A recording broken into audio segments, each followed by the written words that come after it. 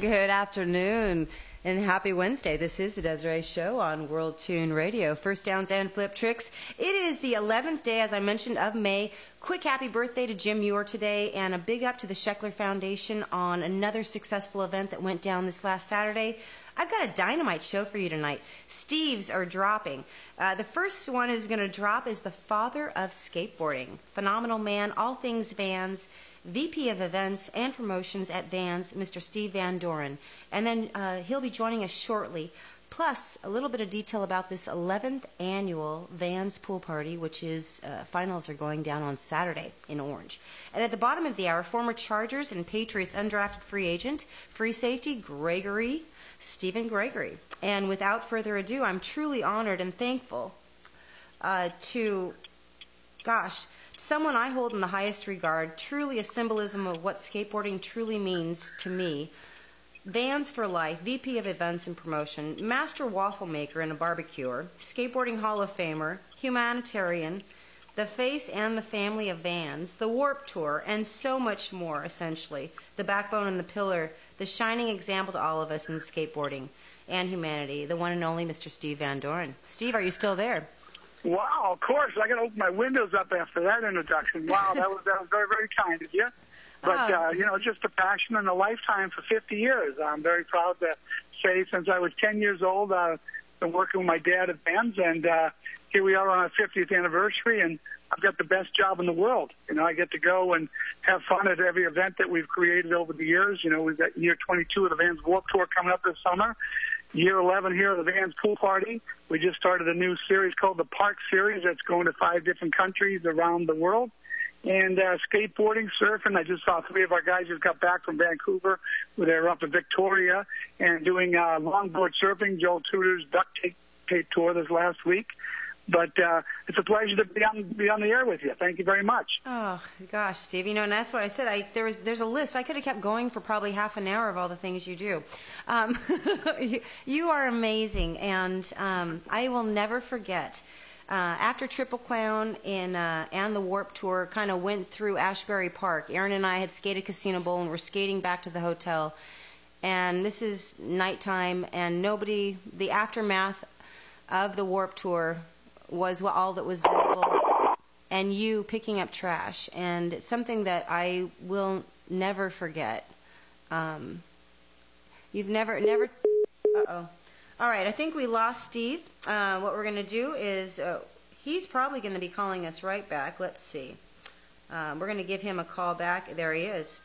All right, you guys running out just here. Yeah, sorry about that. It was going wild. It's all right. It's all right. So I was just saying, I will never forget Ashbury Park and '98 after Triple Crown and the Warped Tour came through, and Aaron and I had just skated Casino Bowl. We were skating back to the hotel, and there was just an aftermath of thousands and thousands of people having been in Ashbury Park, and all that was visible was you and a few Vans employees picking up trash, and I will never forget that.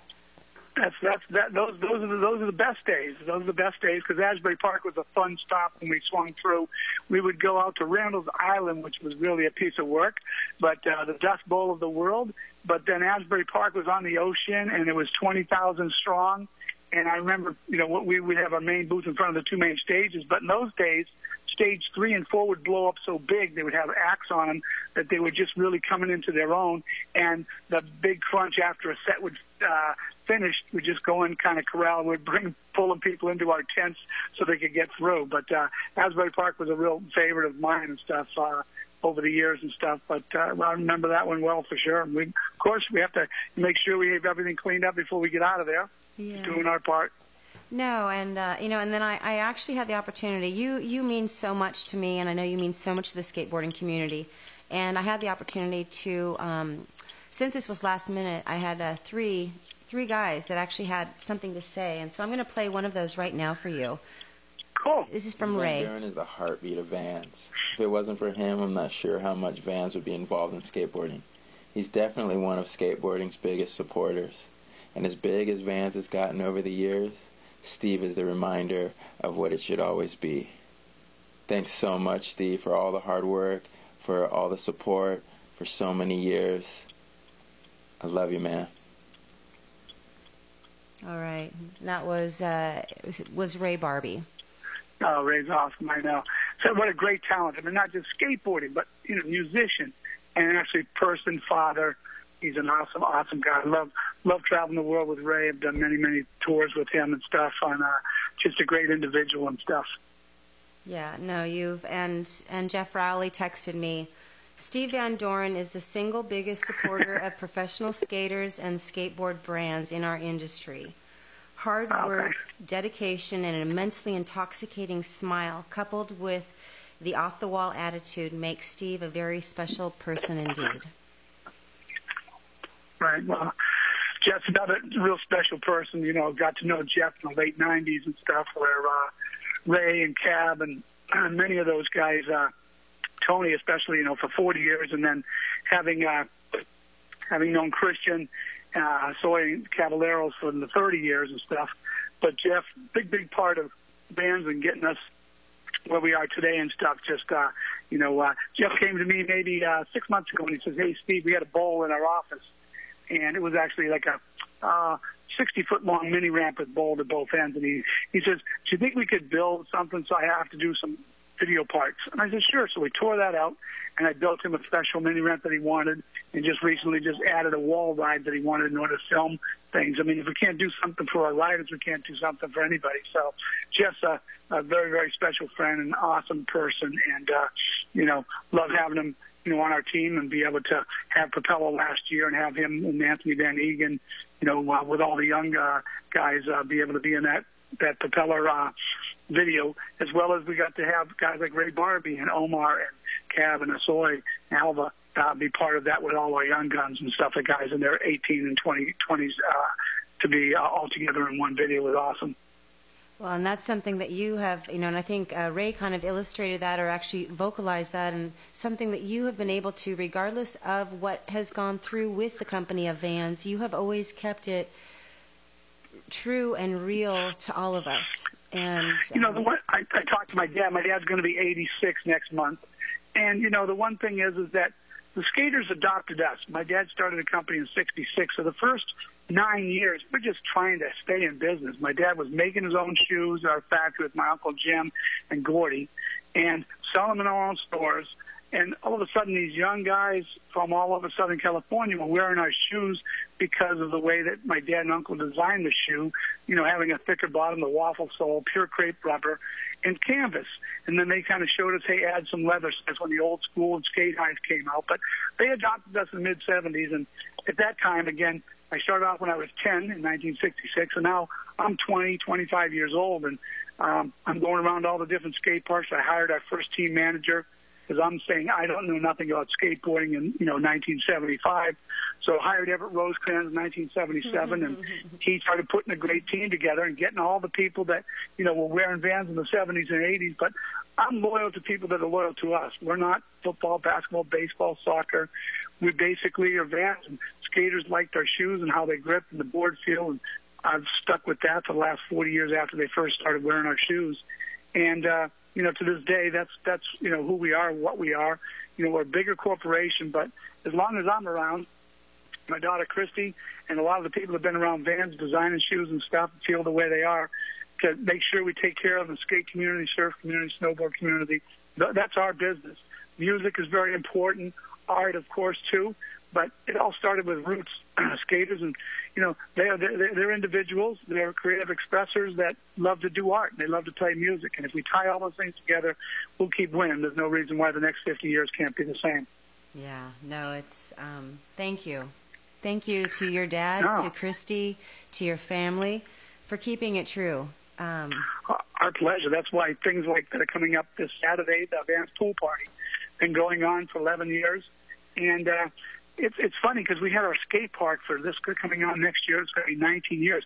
I don't know why we didn't do it for the first 6 years or 7 years, but it kind of shows you that bowl riding wasn't in back then. It was more street, it was more vert, but it wasn't in bowls. And then it evolved. And I finally woke up like a dummy and said, why don't we have a cool contest in here because nobody else does it? And it's like gladiators. You kind of in the, there's about 1,200 people that can get actually around the bowl, and you're looking down at it. And the riders, we have 3 divisions. We have a pro division, We have a Masters division, which is 40 and over, and then we have a Legends division that we've invited certain, Latin Masters or legends from around, the years and stuff. And it's a gnarly competition. Those guys been out there practicing for the last month. 2 nights ago I was over there, and, it was, 50, 70 riders in there practicing because this is the big thing of the year. And so more bull riding has been happening over the last, decade. And street skating, of course, is strong, and we just basically have done this event because it works, and it's a great competition. It's a lot more different than just watching a street skating competition. But that's where Park comes in, where the young guns of today, the 15 to 25-year-olds, want to do low bowls and do things that are in park terrain. And so what they've done is we've actually went and we've built together bowls that we actually built on the sand, like in the Vans US Open. We've done something like Marseille over in France. That was a very popular thing for many years. And with the 3,000 skate parks around the U.S. and many of them around the world, the young riders are used to terrain that's park. And so we're now creating something that it started in Melbourne last month. We're going to go to Brazil the 6th or 7th of June. It then goes up to Vancouver in late July. And then, early July. And then late July, we're on the sand in Huntington Beach, the Vans US Open of Surfing. We do the Vans Pro Park Series right there on the beach, where we build a $250,000 cement bowl and have the competition there. And then it rolls on to Sweden for the finals in Malmö, Sweden this year on the 20th of August. So 5 different worldly stops. We're actually hoping, it's been a long time for the whole skate industry, but they're going to vote at the Olympics in August. Skateboarding, I believe, will happen in 2020 in the Japan Summer Olympics. So surfing and skateboarding will be actually going into the Olympics that year, which will be a great thing because it's going to be Street League is doing a great competition that'll get street skateboarding into the Olympics and have challenges all over the world, competitions, and then the Vans Pro Park Series for park will be a second one. It'll be both for girls and guys. Wow! Now, how do you endure this all? Oh yeah! Hey, everything's easy. When you get to the Vans Warped Tour, that's the gnarly one. Yeah. Because I used to go on all of them, and Kevin Lyman, who started it, is in his 22nd year. Vans got involved after the first year, and I did all of them all the way up till about maybe 4 years ago, and then I was going 75%, and then 2 years ago 50%, and about 30% now. I got 12 stops that I've got on my list of the 40, and just a lot of other things being requested to go places. But it's my wife saying, you got to slow down. I had a couple stents put in the heart, so I'm trying to make sure I stay alive. I got a great grandson now, and then my daughter and my son-in-law Roy have passed on for us, and I got to be around for that guy because I got to get him starting with a lemonade stand pretty soon, and eventually we'll get him barbecuing. But it's a blessing. It's a great time of the world and life right now. It's amazing. Now, if you're just tuning in, I'm joined by Steve Van Doren. You can follow him on Instagram at Steve Van Man, or actually Van Skate on Instagram as well, or at Vans. If you're looking for all of these events, you can follow Steve and follow them all, I think. Now, family and Vans, almost synonyms. One and the same, like you mentioned, you and your father started Vans with his brother 51 years ago. You've had the opportunity to work with your daughter now, Christy. Yeah, she had to go through the same pain. I had to work with my dad for 25 years. He's been retired for 25 years. But no, I guess she didn't have no choice.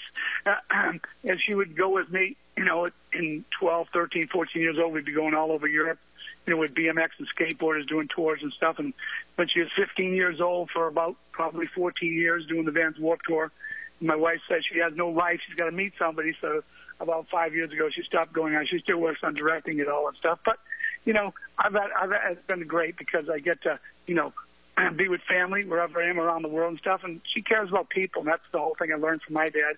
Christy cares about people, athletes, doesn't matter if it's skaters, surfers, BMXers. Nobody's going to take advantage of them when me and my daughter are around. We're going to make sure we treat them the best. No matter if they ride for us or don't, it doesn't matter. They're skaters or they're surfers or snowboarders. They're BMX riders. They're motocross riders. That's who our kings are. That's who our queens are. Those folks are who make that the people come to see them. So we want to make sure that no matter what we do, and the one thing with Vans, all of our events the other vans, Warped Tour, the fee's nominal. It's the smallest amount to see 100 bands. But every other event we do is free. Snowboard, surfing, skateboarding, everything that Vans does is free. Somebody comes there, they're our guests. I'm barbecuing for them. I'm making sure that our whole company, everything that we do is for our guests who are there.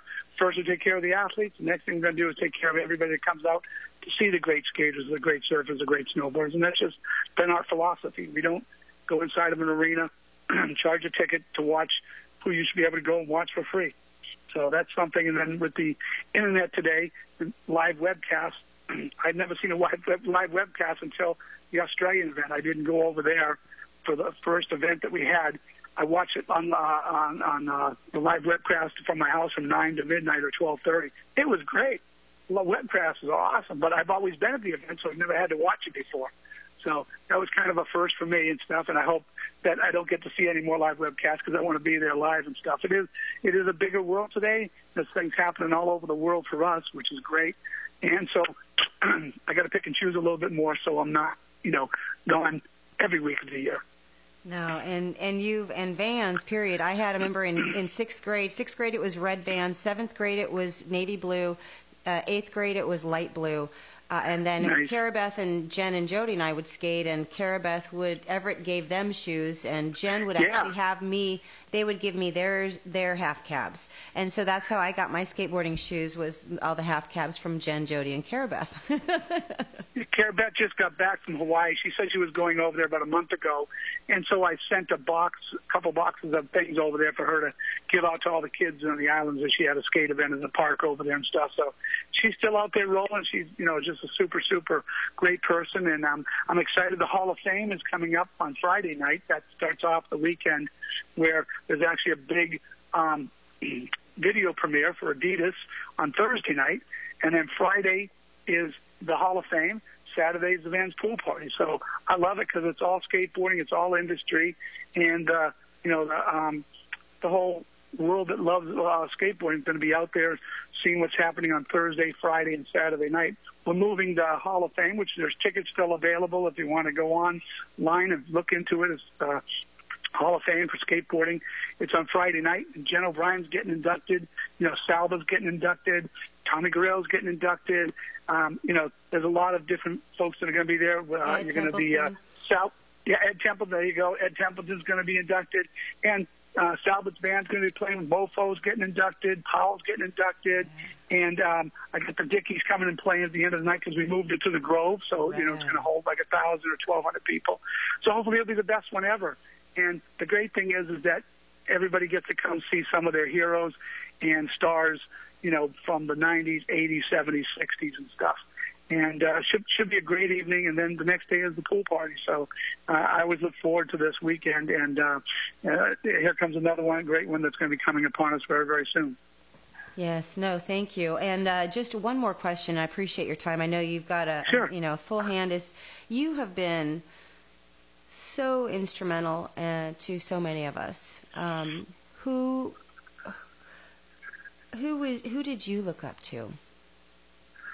The first days and the first decade and stuff, like you said, I said Everett Rosecrans.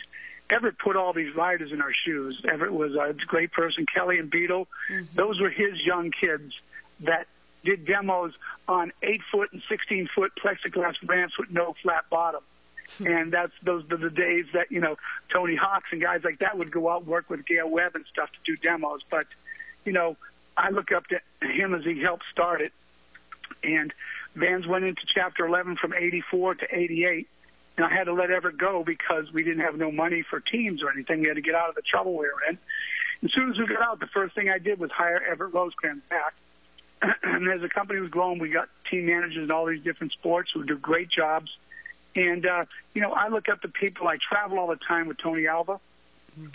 Tony's, a great person, so knowledgeable. I mean, he doesn't have to there's a king in the room. He can talk to them. He can tell them about art. He can talk about stories. But Tony's had his ups and downs. He's been sober almost 10 years. It's a pleasure to travel with. He's a total professional.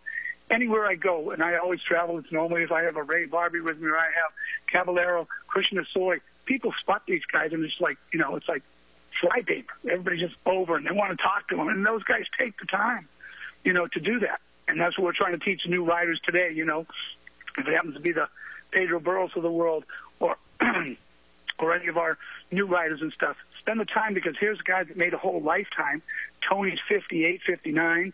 Stevie's 50, 51. Christian's 48. You know, Jeff's in his early 40s and stuff. And, you know, these guys, that's their life passions. They're brands, and they've been tied in with, you know, companies like myself, which we're honored that they are.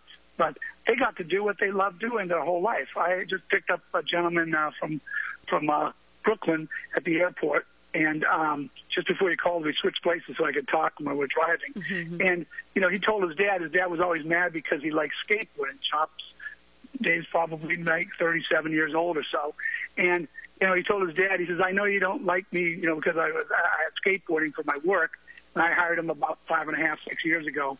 And he says, well, I'm going to Hawaii to do my job in Hawaii. When I get back from that, I'm going to London for the fans' 50th anniversary. He says, I'm doing okay and still skateboarding. So it's kind of cool that, you know, you find people that love what they do and they can still do that. And Johnny Layton, who was one of our pro riders, is now working with him and visiting core accounts and doing things at skate parks. And so he's continuing on doing what he loves and stuff at skateboarding. I mean, that's just a testament, though, too. Of you talk about these riders that have ridden for Vans for 20 years plus. You know, that says a lot for any brand, for somebody to stick with these brands. Sure. Omar Hassan. Yeah. And the nice thing, Omar surfs, he snowboards, he skateboards, he bowl rides, he street rides. You know, he does everything and stuff. He's one of the more amazing guys that, you know, other people don't, you know, hear about as often as they should, just because, you know, he's just so well, but he's so loyal.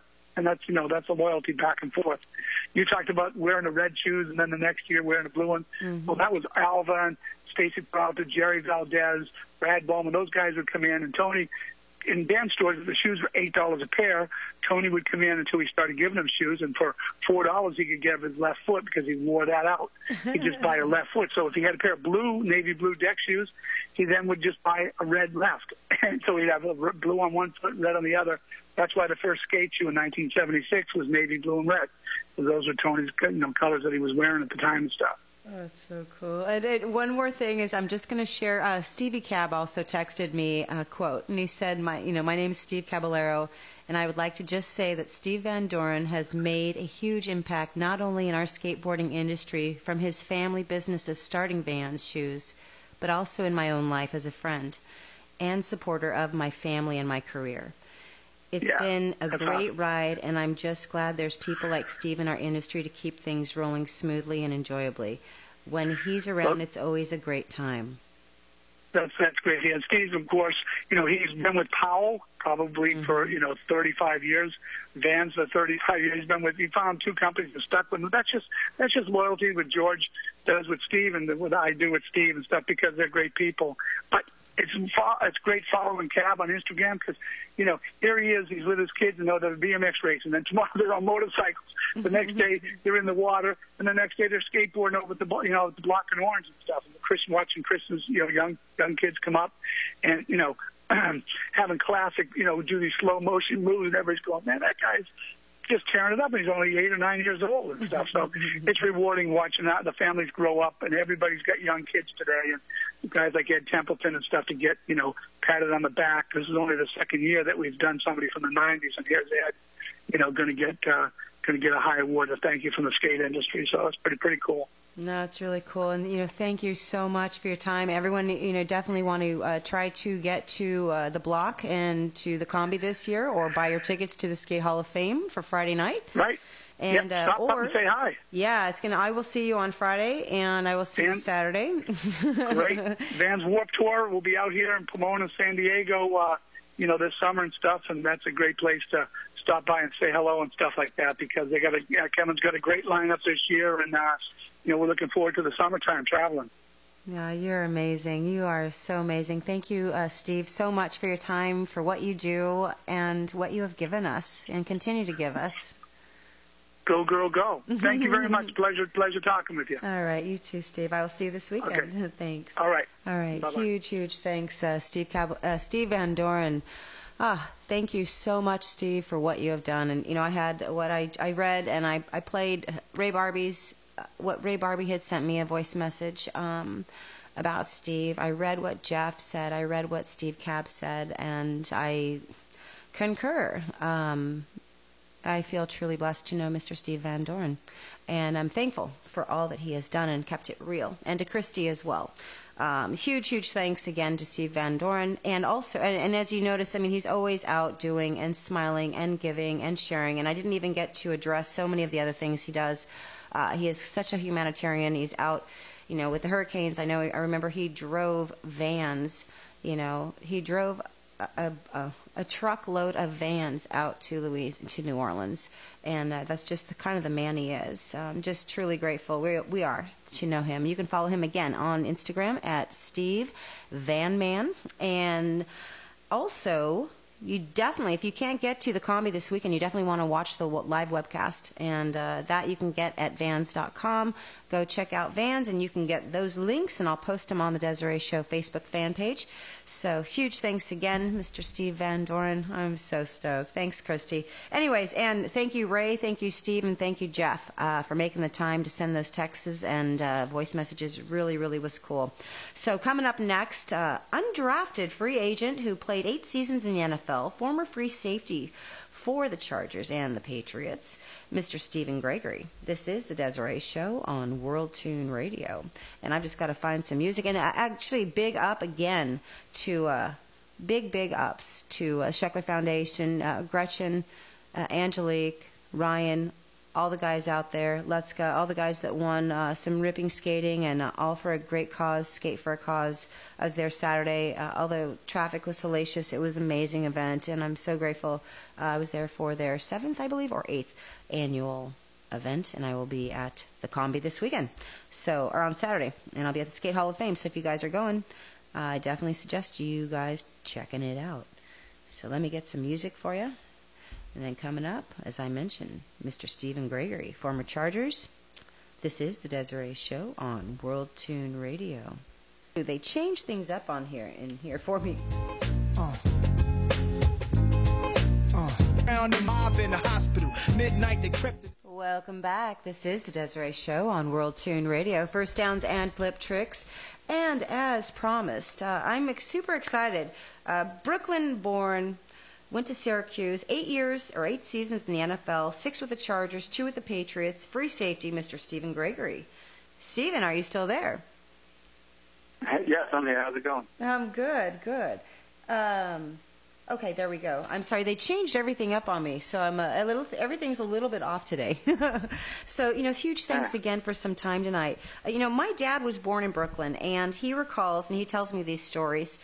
He would walk down the streets, and granted, my dad's much older than yours is, I'm sure, but he would listen to the Dodgers walking as a kid from all the radios playing the Brooklyn Dodgers. Can you share what it was like for you growing up in Brooklyn? Yeah, it was. Well, actually, I was born in Brooklyn, but spent most of my time growing up in Staten Island. Okay. Both my father and stepmother were both police officers in New York City, so kind of in a tight-knit house. They kind of knew of the challenges on the street and things like that. So they kind of kept me in check, kept me in school, and kept me on the right path. So. For me, it was fun. I grew up a Yankees fan, not a Brooklyn Dodgers, but grew up a Yankees fan, and, it was fun. It was a little bit different. You hung out with the kids in your neighborhood, didn't necessarily all go to school together, but you hung out with the kids that lived around on your street or around the corner from you and things like that. So, it was a good time growing up in that area. Nice. Now, I tend to, I have athletes. I have professional skateboarders and NFL players on the team, on my show on a regular basis, and I have a lot of East Coast skateboarding friends and NFL player friends, and I think there's something different about coming from the East Coast as an athlete. It's a little bit hardier, a little bit more heart, a little bit more, it's not as easy in the East Coast as it is in the West Coast. Can you share for you? Is that true for you at some capacity? I think so. I think that's kind of the reputation that it gets. I mean, I don't know necessarily that it is or isn't because obviously not growing up on the West Coast, I don't know what that's like. I think there's definitely a much more laid-back environment growing up on the West Coast, especially like Southern California, so to say.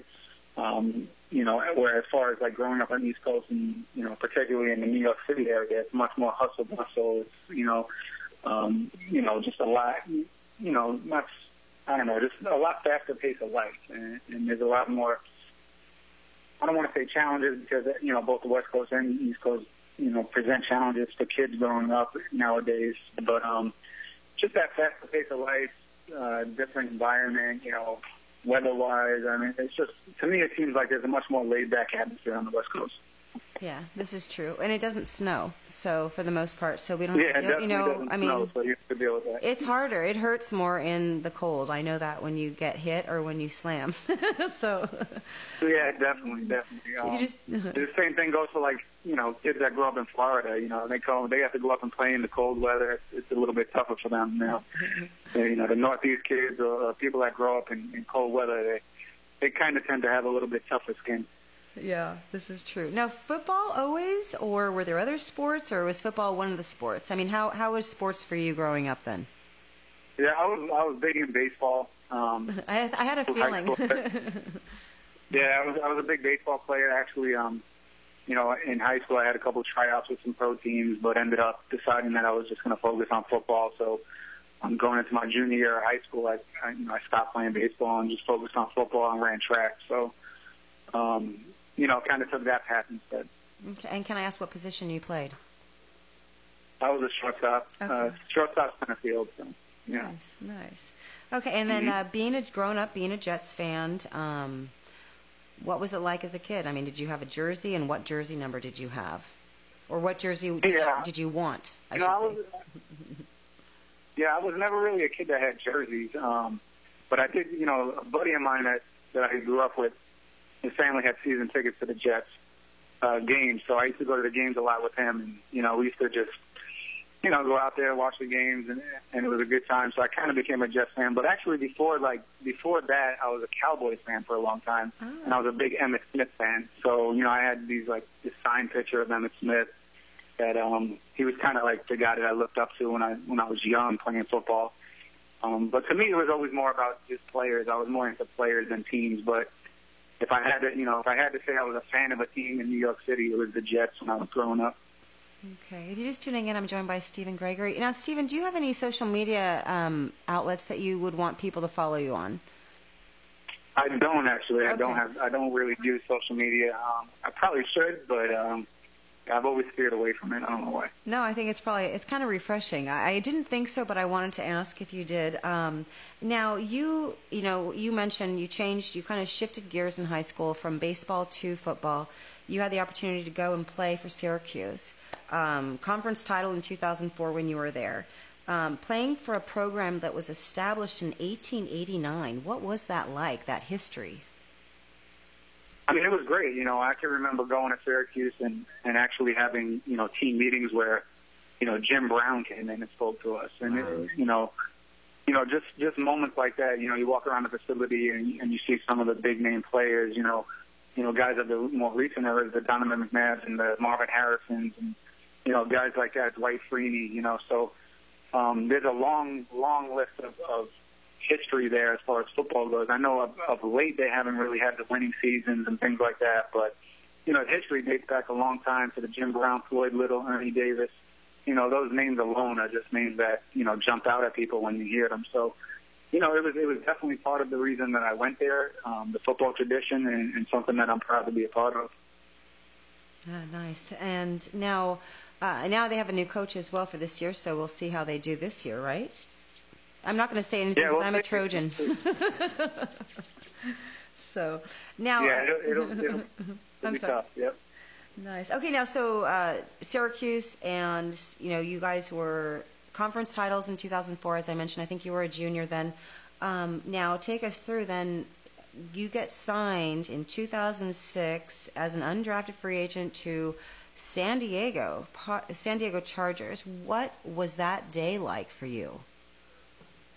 It was great. You know, it was awesome. It was, you know, it was a moment where, you know, everything that I had dreamed of as a little kid was, you know, partially coming true. Obviously, I had to come out to San Diego and earn a spot and work my way out to the team. But, you know, the steps were put in place, I was getting an opportunity to go out there and show what I'm capable of, and have an opportunity to live out my dream that I've always had since I was a little kid. So, you know, it was a great day in my life and my family's life, and essentially now looking back on it, it was a great day in the history of, you know, my career. So now, was that AJ that called you, or who gave you that call? Yeah, at the time it was Marty Schottenheimer, but at the time also there was a coach on the team called Brian. His name was Brian Stewart. He was the defensive back coach, and he actually coached me at Syracuse my freshman year. So when the draft ended, he was the first person to actually contact me and notify me that they were interested in bringing me out there. And, you know, then through him, I ended up talking to Marty Schottenheimer and then AJ and those guys. So, but yeah, Brian Stewart was really the first guy that contacted me. Wow, that's awesome. That is awesome. Now, and then moving out East Coast to, you know, as we talked about earlier, laid back San Diego, what was that transition for you like? It was tough and amazing at the same time, right? Because, you know, obviously it was tough because you're going across the country, leaving your family, leaving everybody that you know. But at the same time, it's giving you an opportunity to go, you know, do something that's you've always dreamed of. And also, you know, coming from the Northeast, getting to go down to San Diego, beautiful weather, you know, palm trees, sun every day, you know, it was really just, you know, just a dream come true. So it was great. I couldn't wait to get out there and get started, and I could just remember being extremely excited about it. Now, I got a quote from one player and someone with the marketing department, Scott Yaffe. Steve was a very valuable performer of the Chargers, both on the field and off.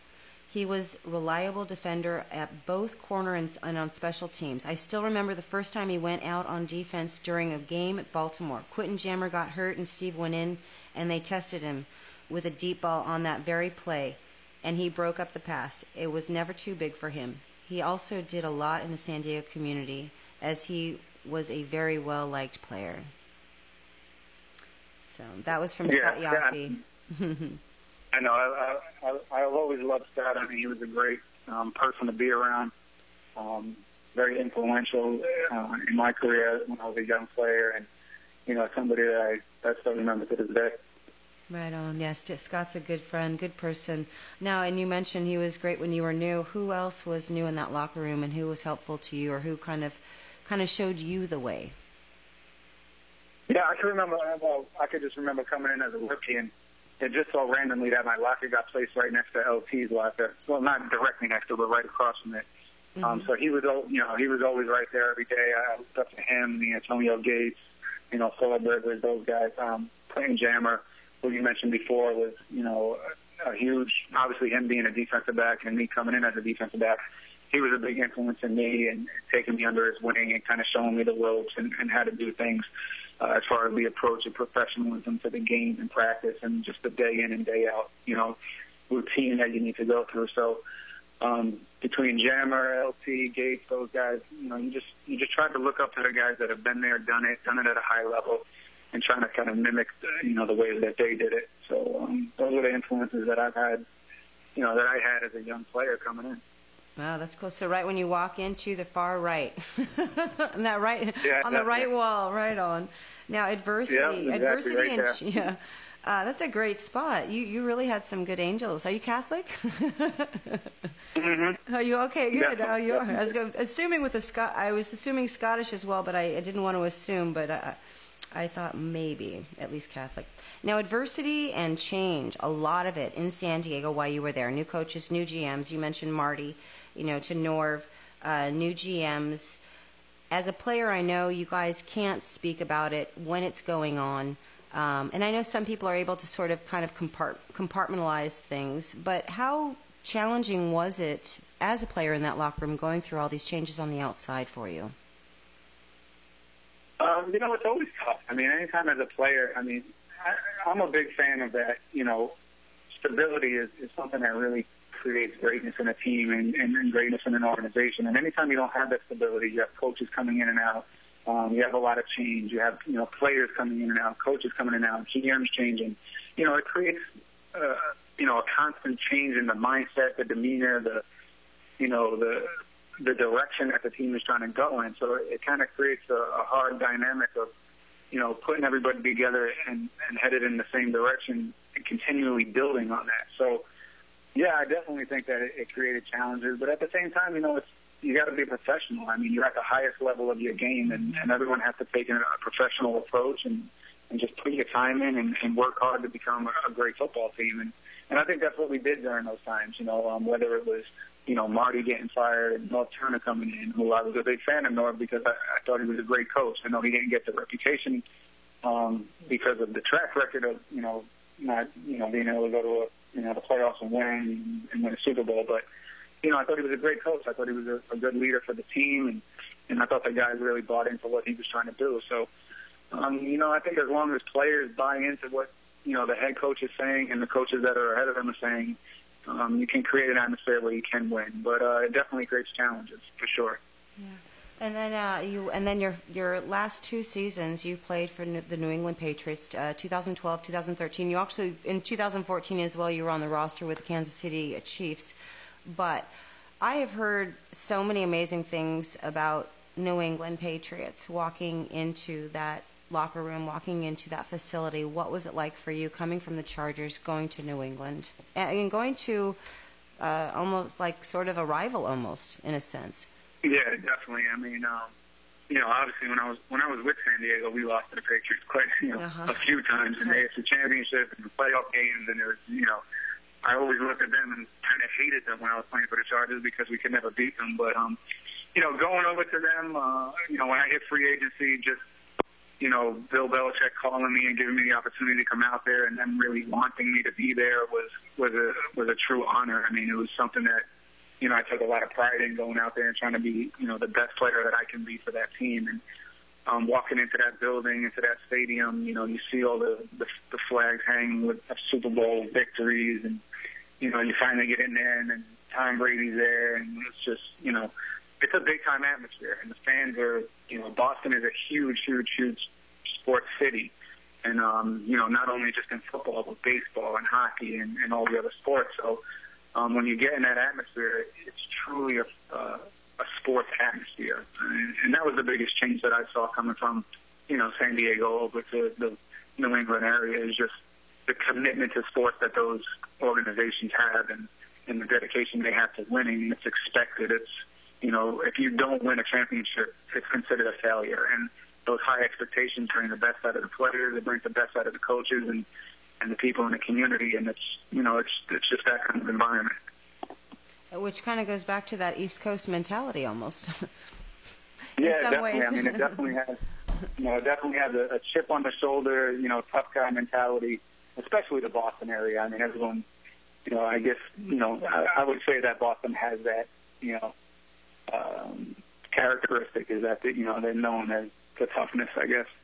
Yeah, no, and I've heard just amazing things about Coach Belichick and Mr. Robert Kraft, of just in lunch line, he's conversing with the guys serving them their foods and the people serving food, and asking how their kids are and how, a science project went, or, how their pet is doing. Of really this personalness and this interaction with, it seems like a very close-knit locker room as well. I mean, and they all are, but it seems special.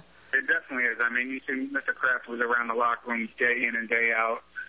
You always saw him. He was always asking how the family was. There wasn't a person in your family that he didn't know their name or what was going on. So it definitely was a big-time, close-knit family atmosphere that, and they kept it in building, too. So, if there was ever anything personal you had to talk about, those people were always open to listen to you and give you advice and help you out as much as they could. So it was a great environment to be working in.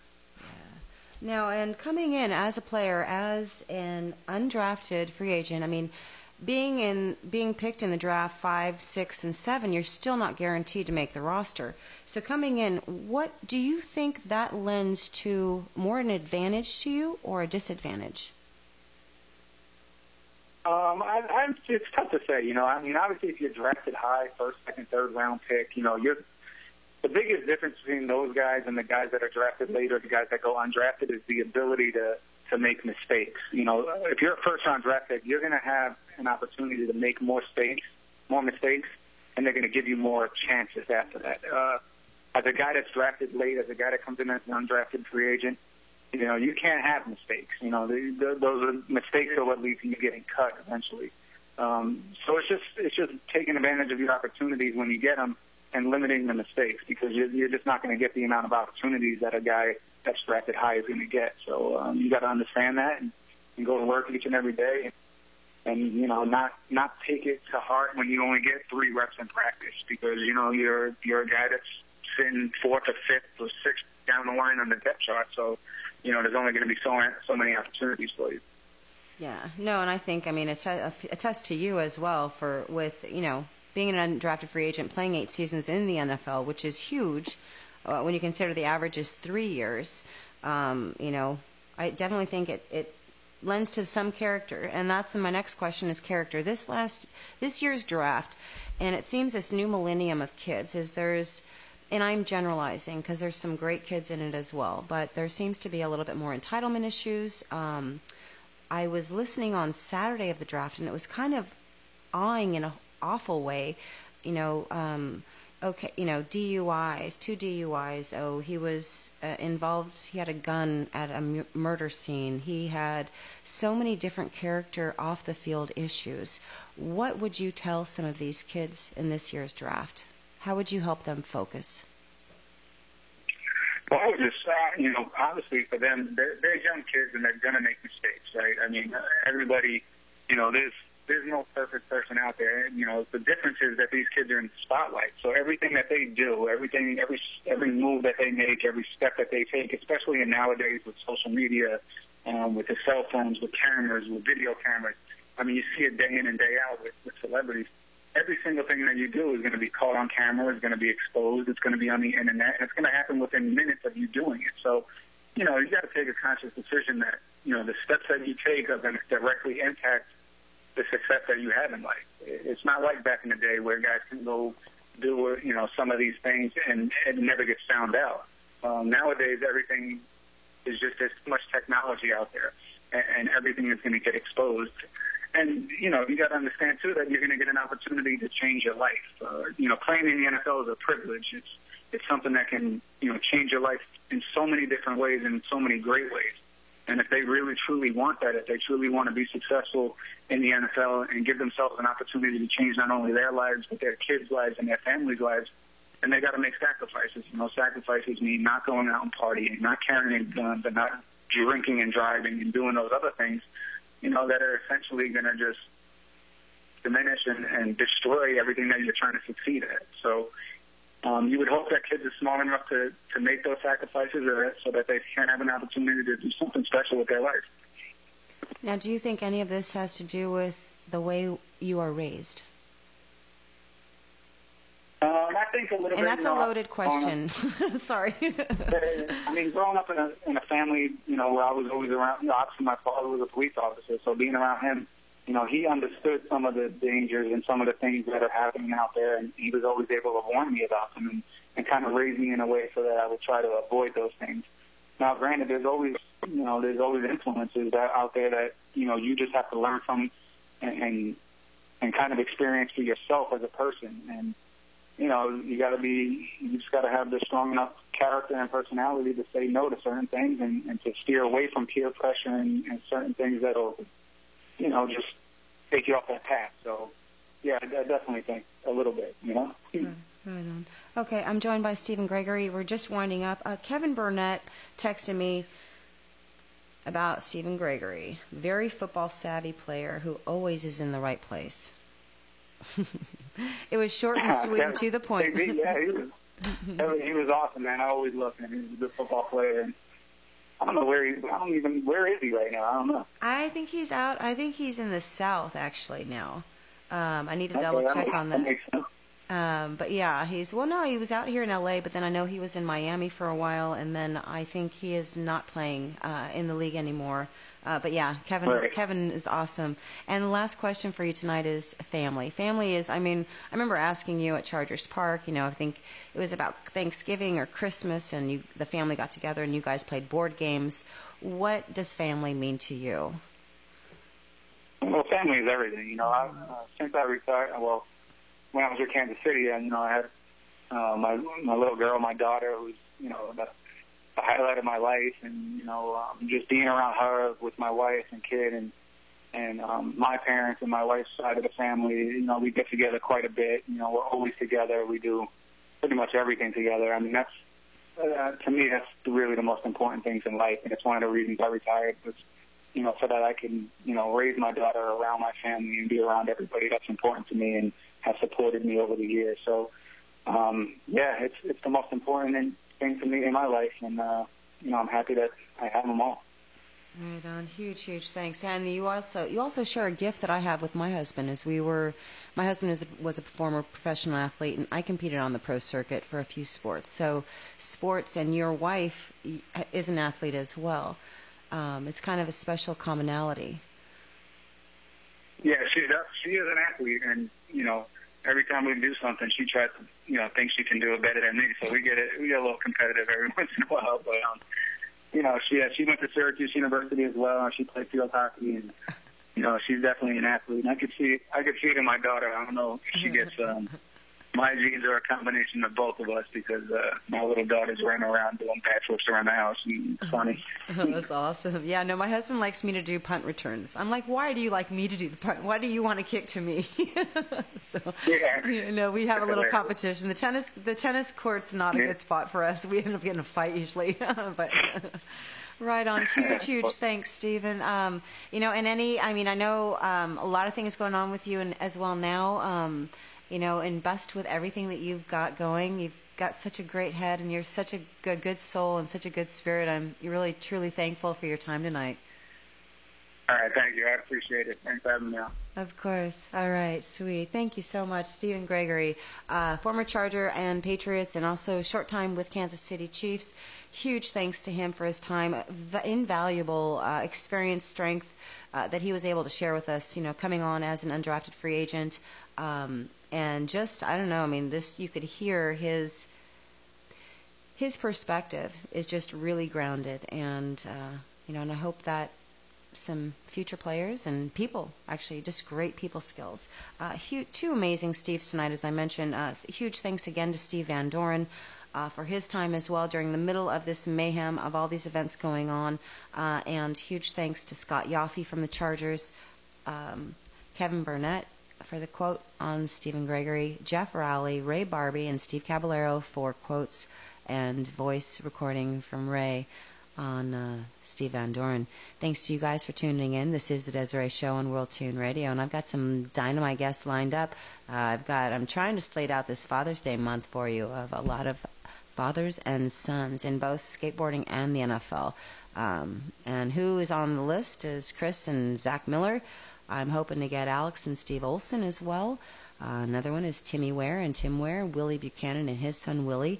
There's a lot of talent out there, and gonna have Aaron Wallace coming up too, who's just drafted this year it was a Bruin drafted by the Titans.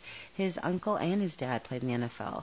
So you guys, thank you so much for tuning in. This is the Desiree Show, and have a dynamite week, and I am out.